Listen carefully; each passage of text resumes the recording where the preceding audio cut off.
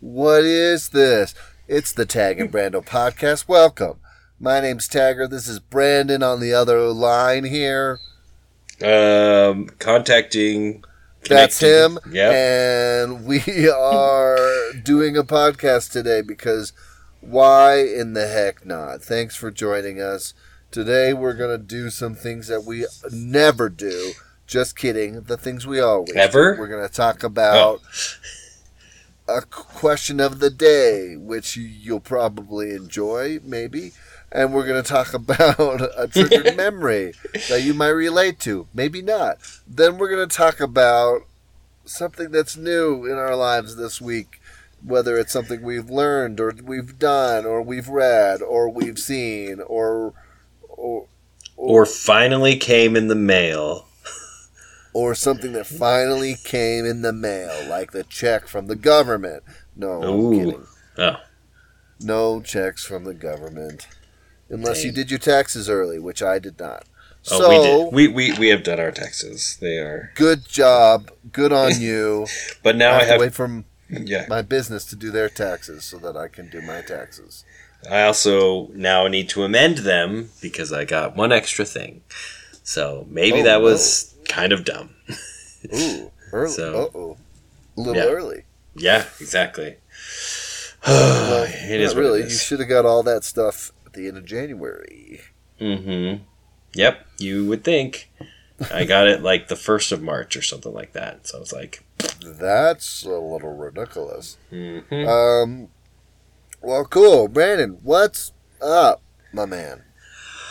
Oh, man. I mean, topical if you wanna get into it.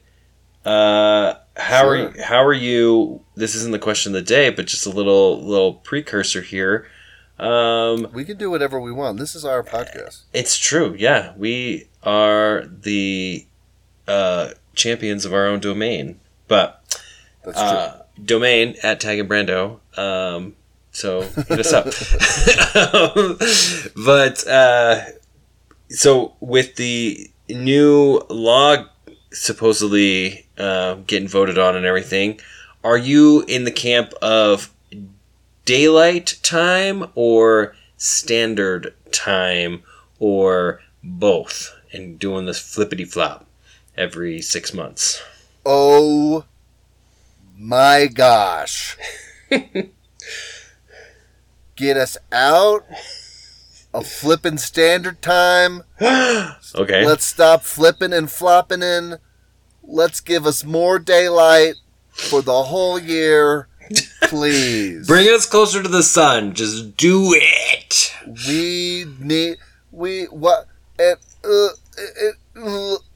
if we are flipping, why are we flipping so that the most depressing time of the year we have less light?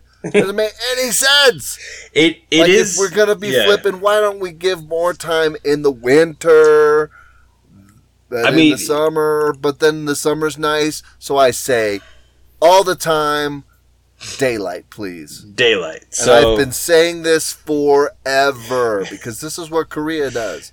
Korea is always on the daylight saving time, which makes sense. Arizona has already done this. They do this all year long because daylight savings time does nothing, literally nothing, for the collective good anymore. Okay.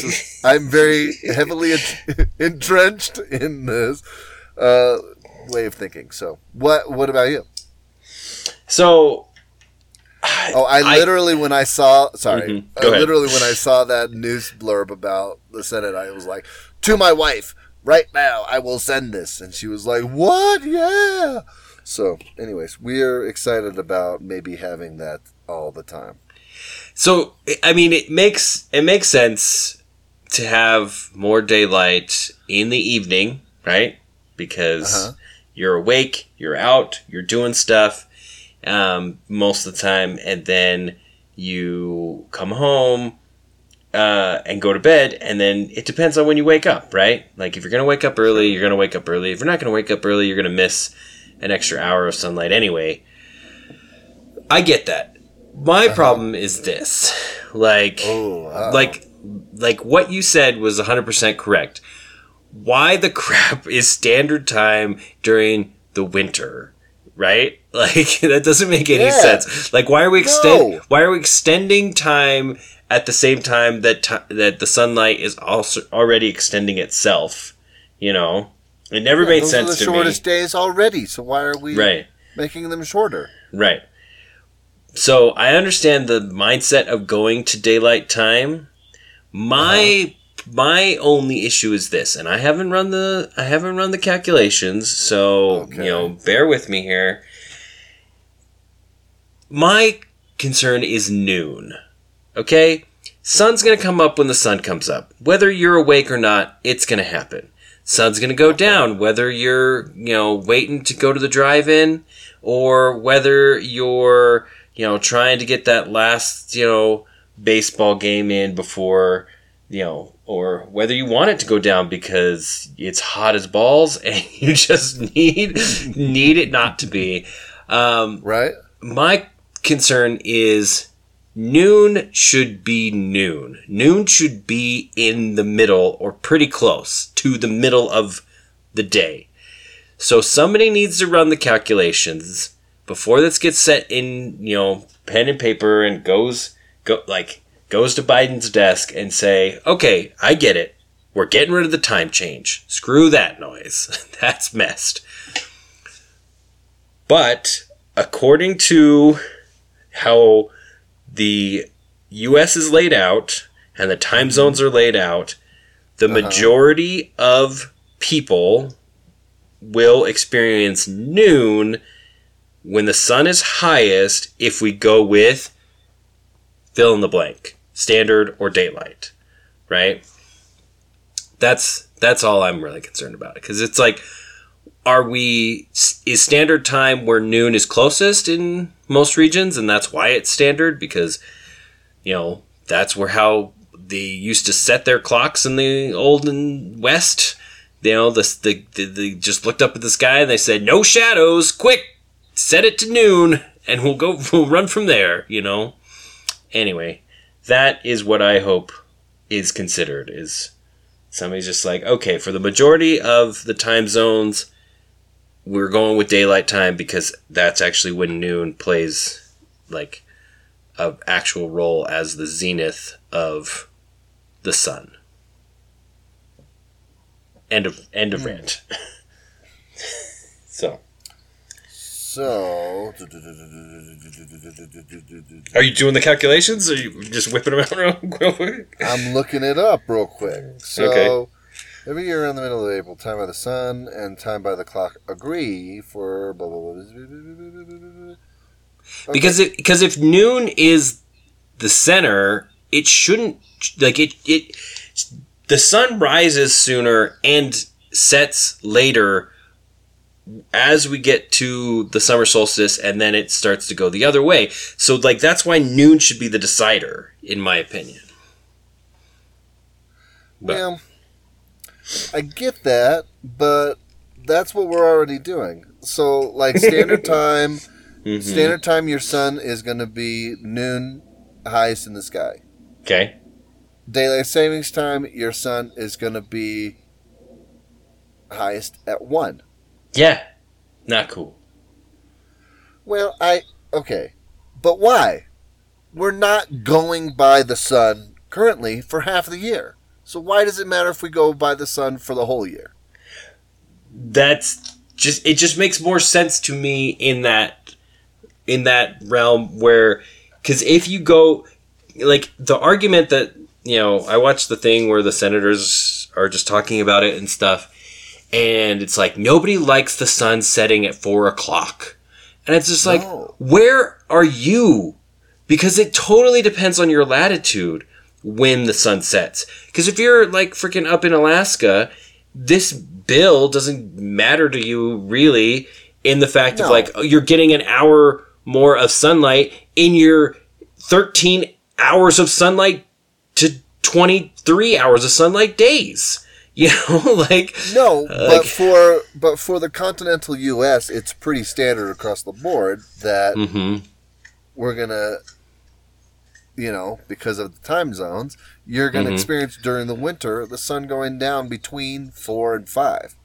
Right, but that's, but I'm saying like that's how it should be. That means that like noon is noon, and so like people can't complain because like somebody at work was talking about it where they're like, well, this affects my kids playing in like their first recess because they can't go outside because it's too dark, and it's like, yeah, like I get that, and so I'm just saying, yeah, like when's their first recess? 7 a.m. Get out of here! I don't know. Like they were concerned. That was their concern.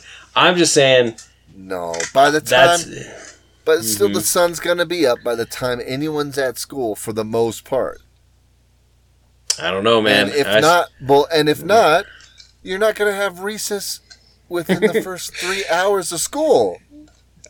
That's just that. I get you. I really do.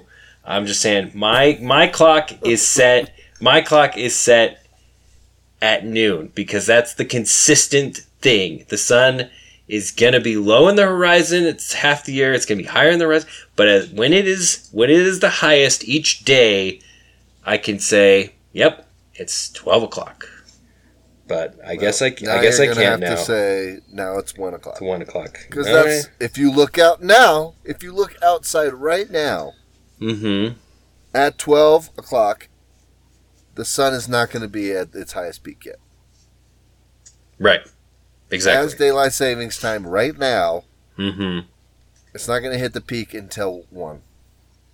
Yeah. So you can't say that half the year already. You're not going by sundial. You're going by right, atomic clock on your phone. Right, and it upsets me every day for half the year. Well, now it's going to upset you for the whole year, forever. Yeah. Anyway, so that's. But this is the whole 13 month calendar debate thing. Right. Well, here's the actual thing. It actually might be that daylight time is better for certain people for it to be noon. Because when you actually look at it, like a time zone is pretty wide, like the actual like distance in between. So it's the hour all across multiple states, Right. So the sun is not highest for like the eastern seaboard at like when Eastern time is at noon, like for the actual coast versus more inland, on the edge of the time zone. So like this could be great for like Los Angeles, for instance, because Los Angeles I need to think about how this actually works. No, it'd be great for New York because New York will have the sun closer to noon, even though like the zenith is at 1 for daylight savings time. Because they're further east, it'll be closer to noon for them than it will be in the other side of New York State, because the hour will pass and then the sun will get overhead, and so it'll be 1 o'clock. So I don't know if the gradient of difference is that great for there to be a big noticeable difference. Well, I mean, this is the international date line. There's an artificial line drawn in the in our minds. I understand that. But like if you're standing on this side of the line and the sun is directly overhead and you step 100 yards that way, the sun is pretty much still 100 overhead, but it is an hour different. So maybe I'll just move as far east as I possibly can and I'll be happy. Well, it's all relative, just like you just said. Yeah. You step over one line, it's a different day. Yeah. Versus, well, you have to just swim. an hour off. We're just an hour off, babe. Yeah. Yeah. And it gives us more time to play in the later time of the day. And people who are getting up early are getting up early regardless. So it's going to be darker, whatever. It doesn't matter. I'm just saying the drive-in movie theaters, I guess they've been dealing with this since daylight times in the summer, but they're not happy. They have lost. They're the same. They're the same. They're the same. Yeah, but they were hoping. They're hoping for settling on standard forever. Nah, they don't care. They don't care. They don't want to open up at 8 anyways. They want people there at 9. 9. Well, that's when we want our fireworks to go off. We don't want them to go off at 8. We want them to go off at 9. Yeah. That's again why it didn't make any sense to me, because it's like, why are we moving this when it's already moving itself? You're only doing it for the back half of the summer. It's for the winter. Summer's already locked in. We're already doing that. Right. Because it's warmer, we want light longer. But when it's colder, we don't want to be more depressed. So give us more light then too. Right. We're already depressed. We're so sads. We're sacks of sadness. Sad sacks, if you will. Yeah. All right. Well, let's get to the real question of the day. So, here. Too late. We're doing more. We're doing like 40 more minutes on that. 40 more minutes on that? No, I'm just kidding. Well, you're on the other side of this state line, so we'll see if states actually agree, and the time zone lines stay where they are anyway, because some states want to go to standard time. So we'll see. Really? Yeah. They're willing to stop changing time, but they want standard time instead of daylight time. Ooh. I'm telling you, man, it's the drive-in lobbyists. They're trying to get. There's no lobbyists for the drive-in. You don't know. That is not a booming. That is just something very, very specifically I have noticed, because in Colorado, the few/one drive-in that we would go to, you could start the movie at like 8:30, 9 o'clock because of the mountains and the fact that we're further east in the time zone. Whereas when I got out here to Utah, the mountains are on the other side, and it's further west, so the time was later. The movies don't start here until like 10. And so, like, I'm just saying, there are industries that are greatly affected by this. So, just... I guess. Anyway. But that's one. Everything else is closing at 10 or 11 at night. Mm-hmm, because it's too so dark. They might actually get higher traffic for longer. Mm-hmm. So, I like the drive-in. Yeah. It is not fueling our economy. Sadly. They're all Walmarts now. It sucks, yeah. Right. Yeah. Right.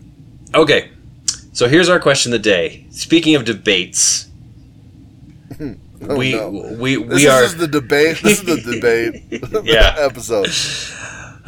We are definitely not getting into doors versus wheels. I feel there are plenty. If you have any concerns about that, I'm not even willing to voice my opinion, even though it's 100% correct on this podcast. Well, then I'd like you to tell me after we get off. Yes. Okay. I want to know where you're at. Right. My thing about that is like we're looking at something that like requires a lot of refinement and definition and everything like that. But we're going to tweak it a little bit, and I'm going to ask, do you feel, or do you think, I guess, are there more levers or levers for our international listeners? Definitely levers more than levers. Okay. Any more levers or inclined planes? We're going simple machines here. Levers or inclined planes? What is your your for and against on these two. This is hard. Yeah. Just off the bat, this is a difficult thing to try to decide. So should we start with like basic definitions, or what do you think? I think we must. Okay. There are some people out there, like myself, who I know what these things are, but yeah, I looked up a couple. I'm not gonna lie to you. Okay. So so let's give some basic definitions and some examples, maybe. Because that's the argument that I heard the most with doors versus wheels. Like, people are trying to decide if this is a door or this counts as a wheel and stuff like that. So, right. So, what do you consider a lever? Lever. Well, okay, first let's decide, are we saying lever or are we saying lever? I gotta say lever. Lever, okay. Lever is a soap, right? Okay, yep. Lever 2000? All 2,000 of them, yep. Is that right? Yeah. Lever. Yeah, I think I say lever. That sounds right. Mm-hmm. So a lever is basically it's a fulcrum point, something that has a fulcrum that distributes the weight and the force of an object, right? Usually a plane of some sort. So like a seesaw is your bread and butter, real clean cut lever.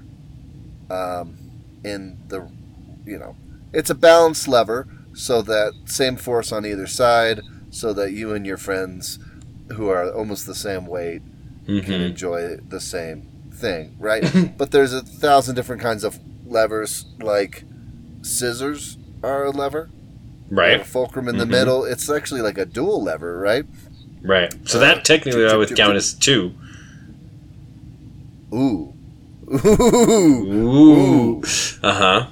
You're not wrong, sir. So anything like that can also be another level. Like, so any kind of snips works, right? So you got your tin snips. You got your wire cutters. You got your needle nose pliers. You got any kind of pliers you got. I was going to say, I'm like, well, are we going to itemize pliers here? Like... I'm not going to go through all the pliers. But yeah. You got your tongs. You got your... tongs, your tweezers. Yeah. A hammer, especially... Well, when pulling a nail out, when you pull a nail out, you're using the fulcrum force to do that. So a hammer is a lever, and with that, any kind of pry bar is going to be a lever. So yeah, there's some examples. Right. So is it fair to say that, like, a lever needs basically like 3 elements? It needs a fulcrum, like you said, like something to pivot on. It needs like a place to apply force, like, force is applied at one point, and then a load, or like, something that you're trying then to move, either greater or less, than the force applied, depending on what part of the lever you're using, right? Is that basic enough? I think that makes sense to me. Yes. Okay. All right. So what are we saying for? Can I give some points on inclined plane that I wish you would. Might need to be considered in this definition? Oh, I wish you would. Okay. So in inclined plane, in the basic sense, is like an easy example is a ramp, right? Like, if you're trying to get something usually against gravity up, it's easier or requires, usually less force to push it lengthwise as well as up rather than just lifting it straight up. Right? Right. So, you can go upstairs rather than climbing straight up a ladder, for instance. Right? Oh, yeah. That sounds terrible. Yeah. So, are we counting stairs kind of as, are they just, mini platforms that you're lifting yourself up each time, or are we only counting ramps? So that's something we kind of have to establish. I mean, it's not a plane. Right. The concept of stairs is to use the principle of an inclined plane. Right. But as you said, it is not, it's in and of itself a plane. It is multiple steps and everything. So, what about this, though? There's two things that I have seen qualify in the simple machine category, if you will, for inclined planes that are up for debate. It is screws and wedges. And with wedges, we have blades. What are your thoughts on that?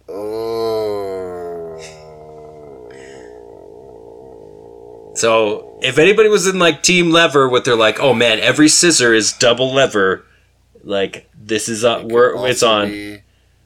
Double inclined plane. Right. Ooh. Well, the one thing that I don't like about it as much is that it's moving something up and it's moving something down as you slice it in half, right? It's moving two things out of the way. So it's moving something one way and moving something the other way. So I guess the first question is, can a inclined plane move things as opposed to things moving on an inclined plane? Well, right. I mean, technically, if you put a box at the top of an inclined plane and it was steep enough, it would slide down it. Right. Right. Mm-hmm. So in that case, it's moving. Right. But in this case, to your most point, of the time, that's going down. Where with a scissor or a blade, the movement is going up. Through. Right. Well, if you're thinking of the same plane, right? Oh, yeah. Dropping a box at the top to go down. If I slice that same plane through something and looking at the force on that same side, that is going to go up the plane. Mm-hmm. So the thing that I have to say that I think might make this true is a plane of a wing. Or, a wing of a plane. Okay. Because a wing of a plane is a plane in itself, an inclined plane. Okay, you're talking about an airfoil, right? Yeah. I'm talking about an airplane. Because it is doing this with the air, right? Cuts it in half. We have something go on the bottom, something go on the top, and that's what creates our lift. And if it was not a plane, it would not do that correctly. I mean, you get. Think? You're right in the fact that an airfoil is specifically designed to cause different pressures and stuff like that. You still can get lift from two flat, a piece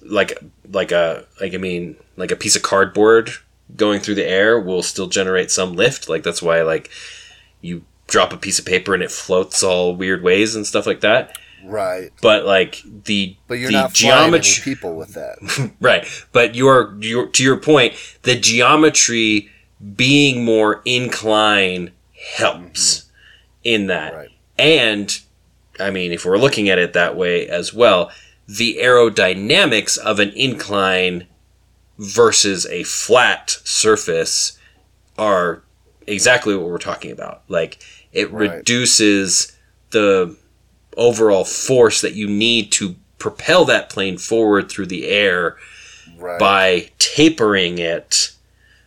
Like, and that's why it's easier to go through, because one point is going through and then the air is going over it, as opposed to air molecules smacking into a flat surface and then having to go sideways before they go past. So that's the same kind of thing. Like, you can use like a book to open an apple, right? But if you use a knife, the force is applied very specifically and very directly to get a different, a similar but different result. Like, if you're trying to open something. Yeah, I don't disagree that with a knife and with like scissors, and that there is a plane aspect to them for sure, right? But is the heavy lifting being done by the sharp edge versus the plane itself? Well, that's the thing. The argument is the sharp edge is the plane. Like, if you're like, again, like if you're driving a nail into something and it has no tip, like, it will take a lot more force to drive that nail through, whereas a tip aids in redirecting the force, concentrating it in one place, and then redirecting it outward as it tapers through. So that's the argument for an inclined plane. And then a screw is just compounded on top of that, where the inclined plane wraps around it, and so it allows you to use torque force to then push it down rather than just downward force. Right. So, yeah. So those are the small subtleties of an inclined plane. But so I think we have to. Okay. So don't you think? Oh, 100%. I think a knife, blade as well as a screw is making the same point, if you will, as this is like it is like the definition of a simple machine is, you're helping yourself with more distance versus force, right? And everything like that. And so, with levers and stuff like that, like, they can get super basic as well, but they need those three elements. I think we need just a tapered thing, because I would argue that this is hard to say because this is not true. And I'll explain why in just a second. The first simple machines that man used were, or that, pretty much any animal really uses and everything, is an inclined plane. Like, it's easier to walk up this hill and, this way than to climb straight up this rock face, kind of a thing. Right. Unless you're a mountain goat, right? Right. So you're going to include like natural hills and mountains? I don't know. Like, maybe? Because then if we're including like natural formations and stuff like that, are we also including like bones and muscles as levers? Ooh. Because that just ticked a huge number of boxes in favor of Team Lever.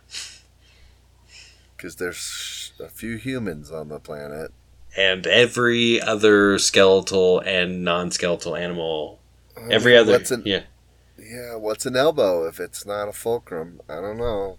Yeah, and like you got how many articulating joints that, it's a small surface area of force moving a much further, your bones are the opposite of most levers that we encounter in the world.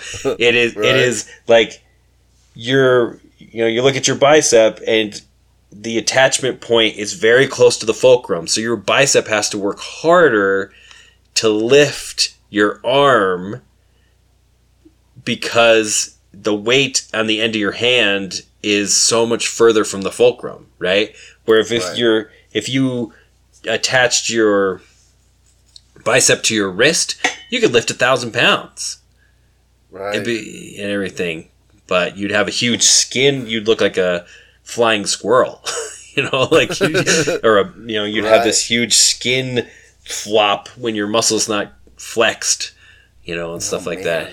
It's man. So there's that, and that, I mean, obviously hinges then are just the same, right? Business there, right? Gil. What about books? Are we thinking like a book or like a lid? That's a fulcrum, right? Or that's a lever. Well, yeah. Right? Right? I mean, you could have the same thing without a hinge, and it's just a top. It's a lid, but it's not it's not a lever. So, or a livre. Ooh, that was a bad joke. Well, if it doesn't have a hinge on it, is a lid going to be a lever? If you use something like a lip or something as like a fulcrum, but if it's just sitting on top, then no. Oh, so you're thinking like a Tupperware lid that has a lip is like a... Or yeah, like if you think of like a wooden box that has like an inset, and you can just open it and it's the pieces of wood touch enough for you can lever it up, but if you took it all apart, if you just lifted it straight up, it would still just open. So yeah. Yikes. But I mean, because if we're going that far, then if I put a stick under a rock and I try to lift it, 100%. Any stick can technically be a lever. You just have to use it that way. Okay. Let's right? Let's yes, 100%. I would argue then,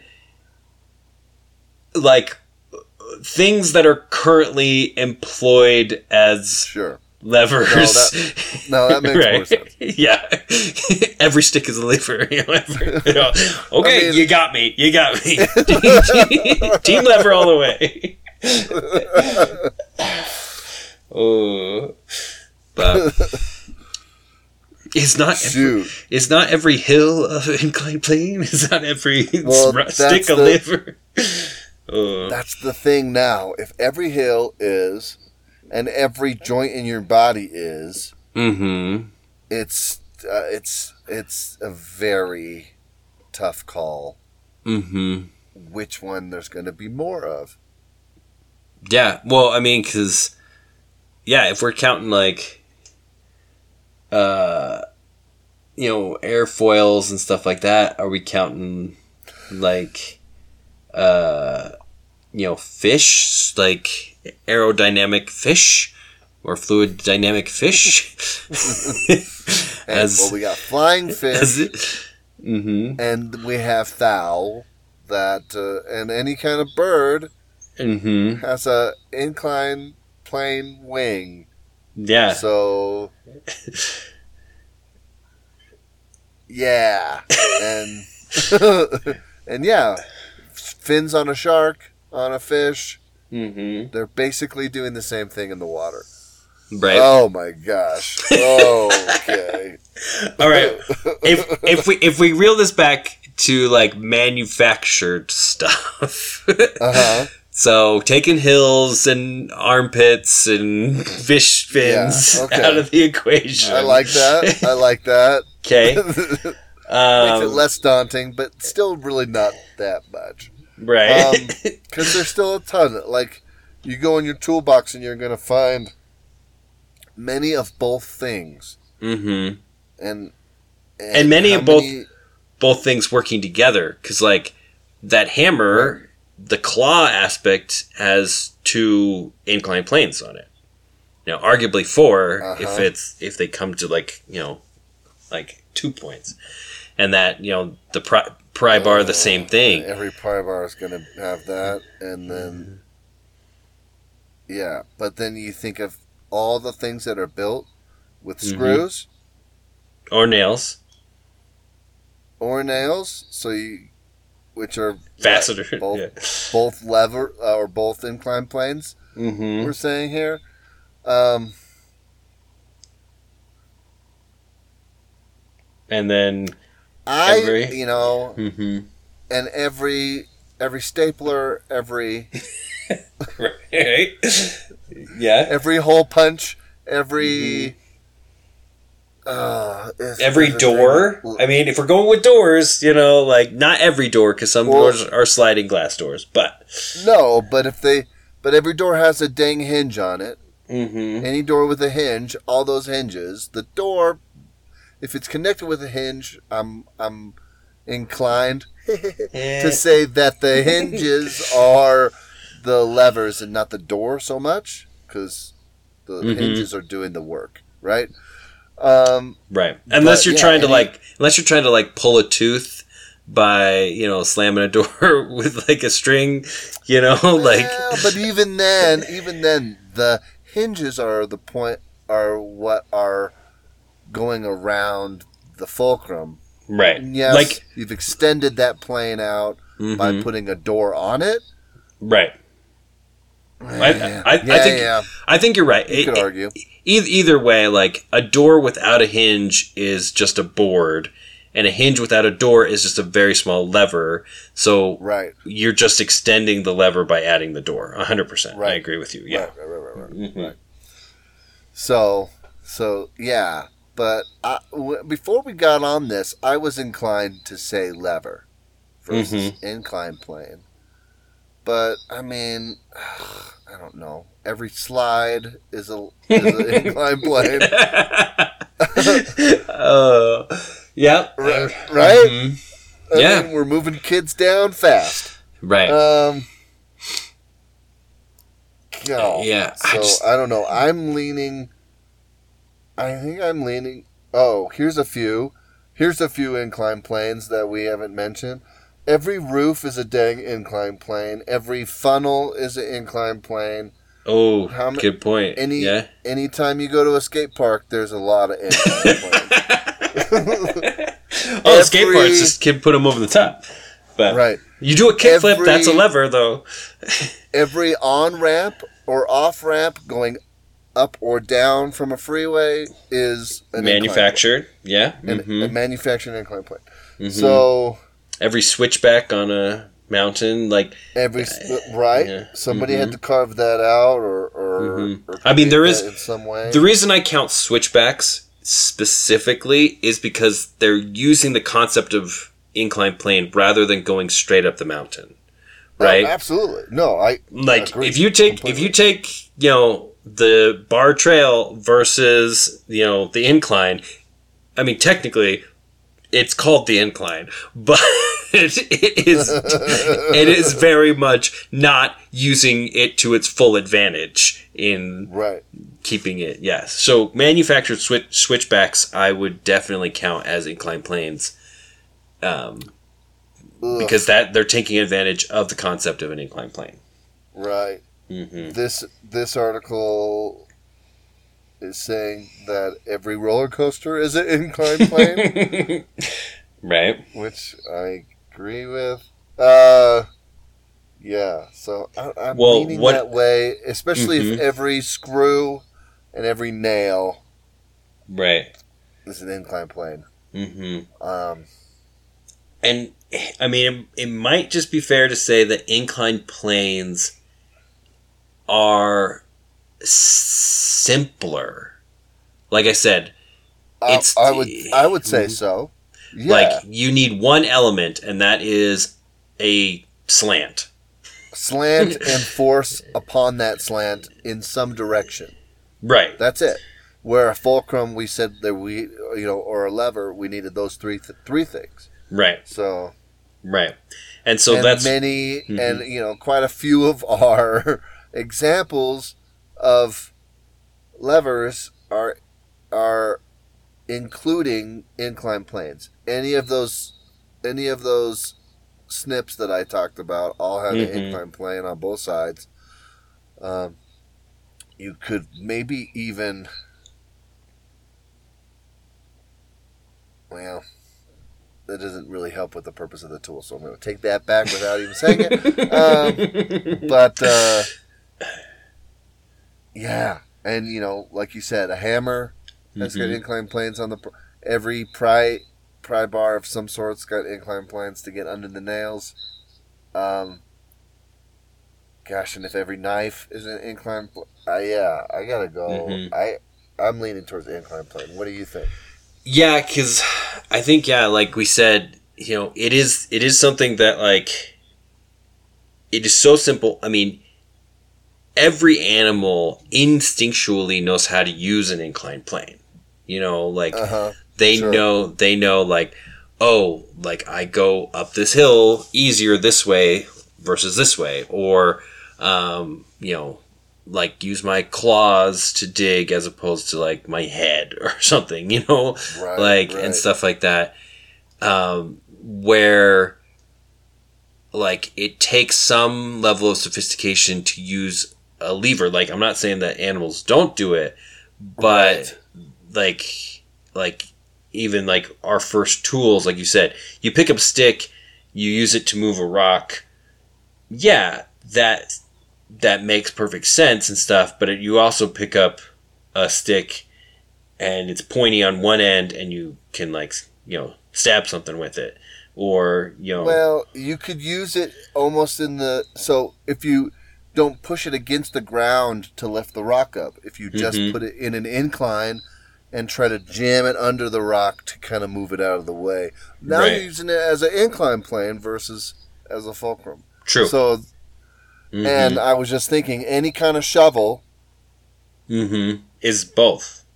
Is I mean, if you crank back on it, then it's a fulcrum. But if you go in, if you're just pushing it, like if you have a plow on the front of a truck, that's just an incline plane pushing the snow out of the way, right?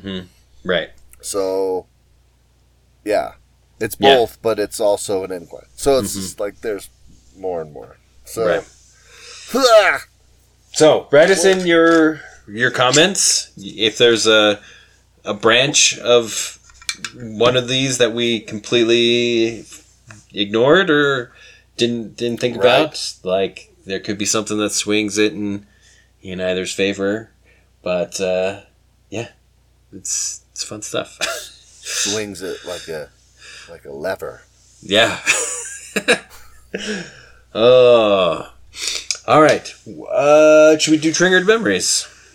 We're at 50. We maybe should just go into the new. Okay, that's fair. Yeah. Don't you think? We talked about daylight savings time. That kind of took up our triggered memory time frame, I think, a little bit. So that's fair. The memories will still be there. Who are really looking for those stories. Later days, my friends. So, okay. You want me to go? You want to go first on the new? I can go. Okay. Sure. Yeah. What's up with you? So as I teased earlier, something came in the mail. Finally.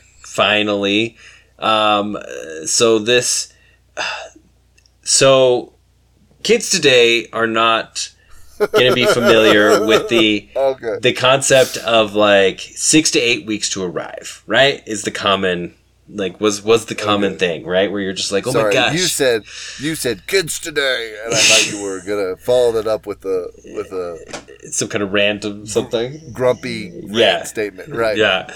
Well, sorry. Like you could track everything on Amazon's gonna they're 2 houses away and whatever. So this is something I completely randomly delivered and stuff that I had backed on Kickstarter. So this is like the only real window back into this, like, when is this going to come kind of thing. Back in 2019. So get out, for real. So this has been like 3 years coming.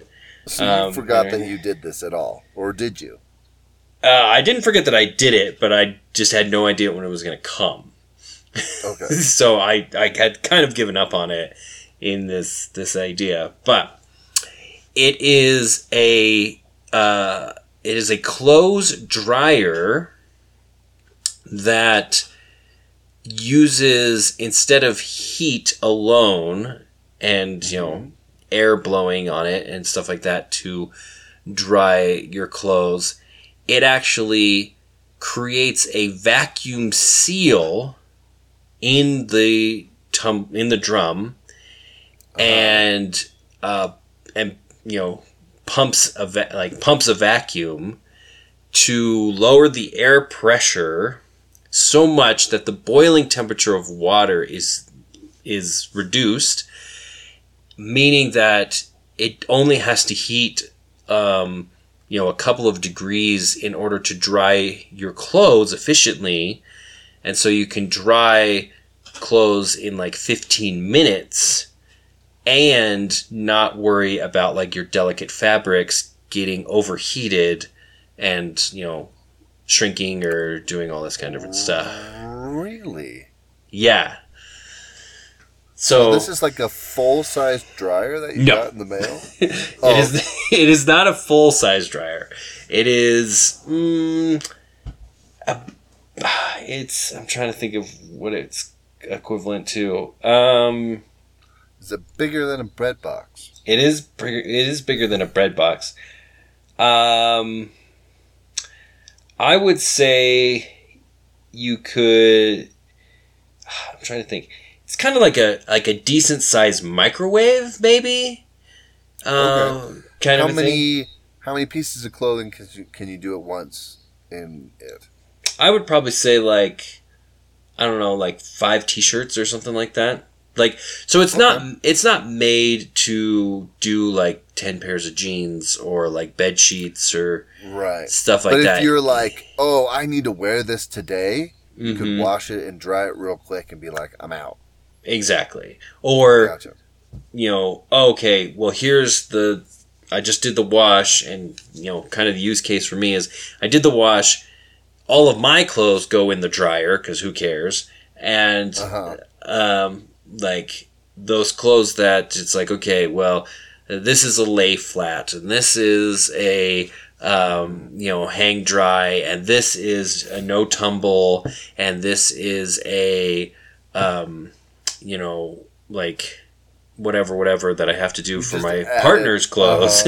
Yeah. You just added another element to it. You're like, well, this is a small dryer item. Right. Well, no, you can put those things in there because they usually have some, it's mostly like the heat that's the problem with those delicate items.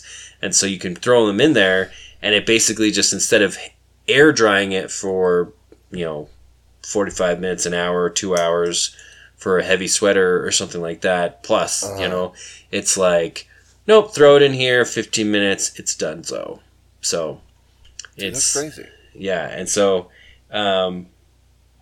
it's really interesting. And yeah, there is a rack that you can put in it, so you can actually lay something flat and then vacuum out the air, and then it'll, dry in just, a couple of minutes. And so, and the other thing is you can do shoes really fast. Oh, like nice. if your shoes got soaked or if you had to wash them and stuff like that, then you can throw them in there and they'll dry in like under an hour. Gotcha. So it doesn't spin. It can spin, but it doesn't need to. But you can choose not to spin it. Okay. Mm-hmm. Yep, and I was trying to get like a mental image. Right. Yeah. So it's okay. It sits on top of our dryer and doesn't take up the whole dryer space on top. It's like I said, it's like a decent sized microwave. I would say. Like an older microwave, like a bigger, older style microwave. Like the kind you have like over like your stove kind of microwave. Okay. So like, it's built in there. It's heavy duty. That kind of size. So. Right. So however many T-shirts you can fit in a microwave. Is the cavity, like the actual inside of it, bigger than the size of a microwave, though? Microwave's got that big block of buttons and stuff that eats into the... So it's kind of tubular in like, it's got the drum that goes like back into it, and then the vacuum and everything's on the back side. So, yeah, it's. I'm trying to think of a better visual for you, but you'll have to take a picture and post it up on our Instagram. Mm-hmm. But yeah, so I backed it a long time ago, and just kind of had this is maybe a concept that didn't work. Maybe it worked in practice and they couldn't figure out how to manufacture, I mean, like more than the prototype and whatever. But yeah, it finally arrived and, there we go. So we'll see how much use we actually get out of it. How many items do you think, like, Kickstarter kind of stuff have you backed? I looked today to see when I had actually backed this. I backed like over 30 projects. Really? And received maybe half of them. Really? Yeah. Some of them I've gotten refunds and stuff, but other stuff. Okay. I was going to say, if they don't produce it, they're supposed to pay you back, right?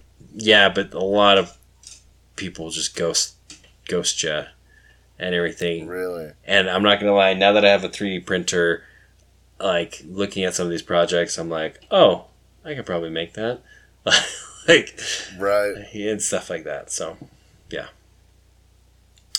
But, crazy. Yeah. So what is the new? Gosh, I have a few things that I could talk about. Do you want an entertainment thing or do you want a quality of life thing? I guess entertainment. Okay. Right? Everybody? Anybody? No? Everybody? Anybody else going to chime in? Okay. I have been listening to a book. I think I talked about a book last time, but that book is over. So I'm listening to a new book now, which I'm sure most people know about, though I hadn't heard much about it, maybe because I chose not to, because I wanted to get into it myself, I'm listening to Ready Player 2. Ooh, no spoilers. I have it on Audible, and I don't know why I haven't listened to it yet. Okay. So switch to the other one. Quality of life. Quality of life. I feel like a lot of people are kind of in a similar... are being in a similar way, and I'm saying that in terrible English, but with this book. And I don't know why necessarily, because I think most people quite enjoyed the first one. So, but I was similar. Like, I bought the actual book for my wife, like, I don't know, 2 years ago or whatever it came out. Right? I was like, wait, what? And I bought it right away for her for Christmas or her birthday or whenever that was. And she's read, like, a little bit of it, but she's not finished it. And I finally was like, why don't I listen to that book? So I got it, and I started it this week, and it's just it's just more. It's just more of what you love about the first book. All the Oasis and what have you. All the meta crap and Mm-hmm. all the 80s nostalgia stuff, and yeah, I was listening to it today, and there's this big long section that just talking about specific 80s movie. I don't want to get into it too much, but Mm-hmm. kind of 80s movie world that this one guy kind of created. And if you know the book, then you probably know what I'm talking about, and if you don't, then you know what I'm talking about, but you don't know because I'm not telling you. But and I was just smiling. I was just like, this is just fun. I just am enjoying this very much. And obviously the author of those books really does love the 80s and knows a lot about I know, jeez, man. So crazy. Obviously there's, I'm listening to it and I'm like, there's no way that he knows, that he knew about all of this stuff before he wrote. There's some research that goes into this. But obviously he, loves some of this stuff to a certain degree that he was like, well, I'll go learn more about it, but it's just more, and I kind of thought, well, what are we gonna get? How are they gonna go from the last story and give us more of what we liked about the first one? You know what I mean? Right, because spoiler alert for the hunt and the right.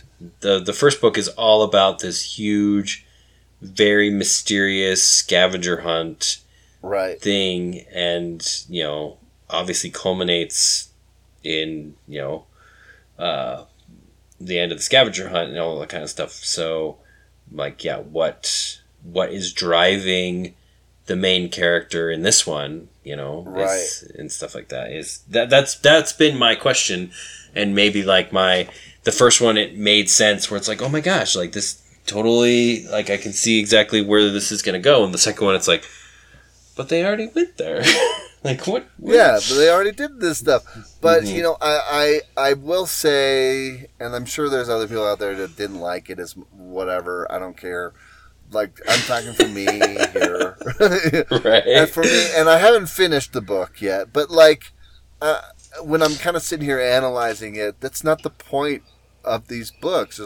It's not necessarily, I mean, you want the issues to be resolved, but this book, and especially the way he writes and just the nostalgia and the stuff like that, it's all about the journey, about how they get there, what they have to go through.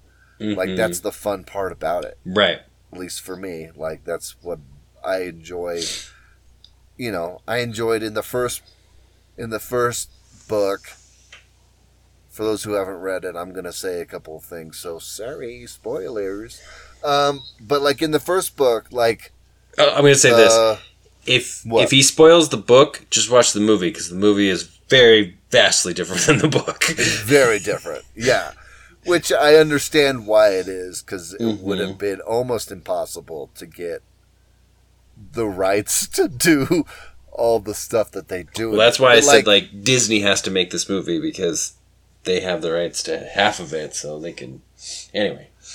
Right, but you're not gonna get a whole scene of him acting out Ferris Bueller's Day Off, right? War Games. Huh? War Games. War Games. Yeah. Is it War Games?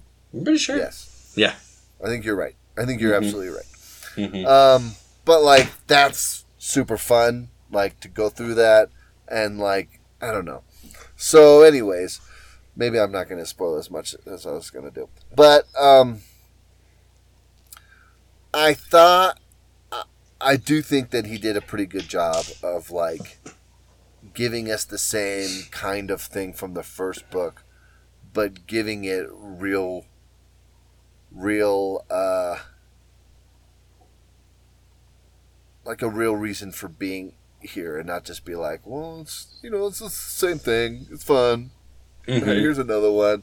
Like, it has, in the world, real world consequences, and I say that the stakes are much higher than they were in the first book. So I'm pretty close to the end, I think.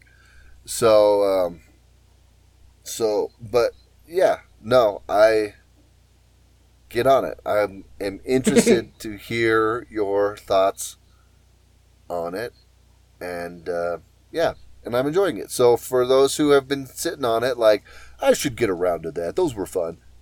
Let me know.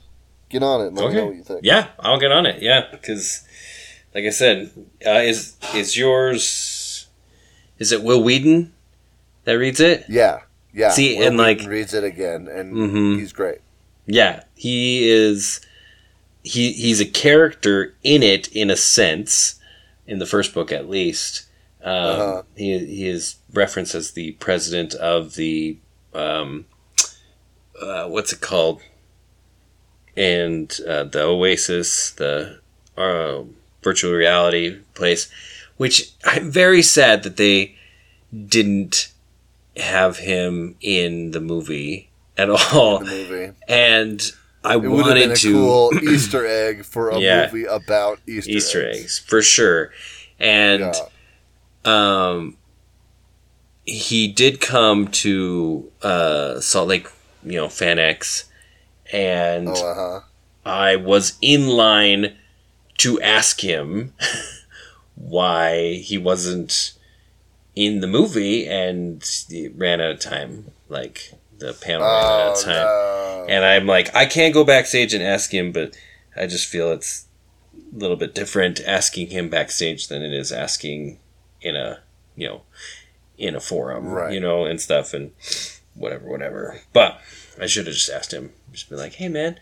It's like, would have loved to have seen you in Ready Player One, and see if he said anything to that. But yeah, so no, that sounds great. So I'm excited to listen to it and see what's up. See how much I love the 80s. And that's the thing, is he grew up in like the 80s and stuff like that. I just don't think I know a decade well enough at all, whether I lived through it or not, that I could like start going through that kind of stuff, Right. Like, there has to be, like you said, there has to be research into something he remembers or really likes, but then he like has delved into the exact. Yeah, like, he had to take it to the nth degree, just the